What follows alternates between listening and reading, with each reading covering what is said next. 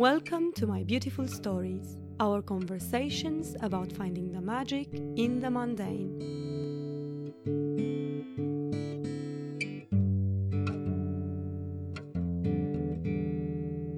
Hello everyone, I hope you're well and you had a nice and relaxing Easter holiday. This Wednesday we have a bonus episode. The main episode, which was due to come on Wednesday, is actually going to be recorded on a live on Instagram on Sunday the 19th of April at 7:30 p.m. in the evening, and let's hope that our children don't interrupt that event. Today we have 3 very special stories which come directly from our community. In March, I ran a challenge on Nane's Instagram account, and you can still watch the video there and a bit more of a description about the Planet Project. The challenge was to do with the Planet Project, and I promised that 3 stories were going to be featured on a bonus episode of the My Beautiful Stories podcast, and thus those 3 stories would be linking hands with the rest of us for the Planet Project. So here are those stories now, extremely beautiful and poetical. The theme was One Day in Nature. This is what Frodo wrote: a project about the wonders of nature. In her many moods, she can delight us, touch our soul, scare us with awesome power. When I listen, nature speaks to some inner me. My intrigue with fog came on a highway in the northwest. Rocks and shoreline fragments appeared, then quickly left my vision. Nature plays with images on the slow, careful drive, calling to mind days of simple and slow. My beautiful stories include the crunch of snow with whispers of fog clinging to the forest floor.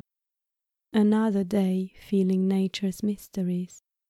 My fog vision crawls in from the bay to hide, then reveal bridges and trees. The tide rises. The creek also hides some of the shore. Later, in this one day in nature, the hidden reappears as the tide goes out. The second story is from Gael, a story from last summer that I never intended to share but feels perfect for this week's One Day in Nature prompt for My Beautiful Stories and Days of Simple and Slow. I had been following the river, looking for the perfect spot, trying to remember any stories, any clues, any signs, all the while thinking, the bank can't be too steep or too muddy or covered in nettles, and there must be trees. I had a few possibles, a few maybes, as I returned to the other bank, and then I remembered the island and its make-believe childhood stories. So I went through the kissing gate. I always forget the woodland feel and the silence on this stretch of the river. Absurdly, I worried I wouldn't find the island, that perhaps it had been imaginary, or that it too had gone and left me behind. But then, suddenly, there it was, and there too, perched on a branch, was a kingfisher. I stopped, relieved, enchanted. It seemed to be looking at me. As I watched, it flew off and dived, regaining its perch, with a silvery fish in its beak, its feathers a flash of color in the shade. It ate its catch and sat still, facing me, the moment suspended in a gift. The spell was broken by tourists in a pedalo. The last story is from Kaylee. It's been my solace from stress and anxiety, or simply when I need to breathe, in joy. It's been a place I turn to when I need to be still, a warm embrace, no matter the weather, in every season. Not always a lavish landscape or a wide open space, sometimes a small corner of my own garden. Nature has been my constant. A multitude of fond memories take place in the beauty of the outdoors.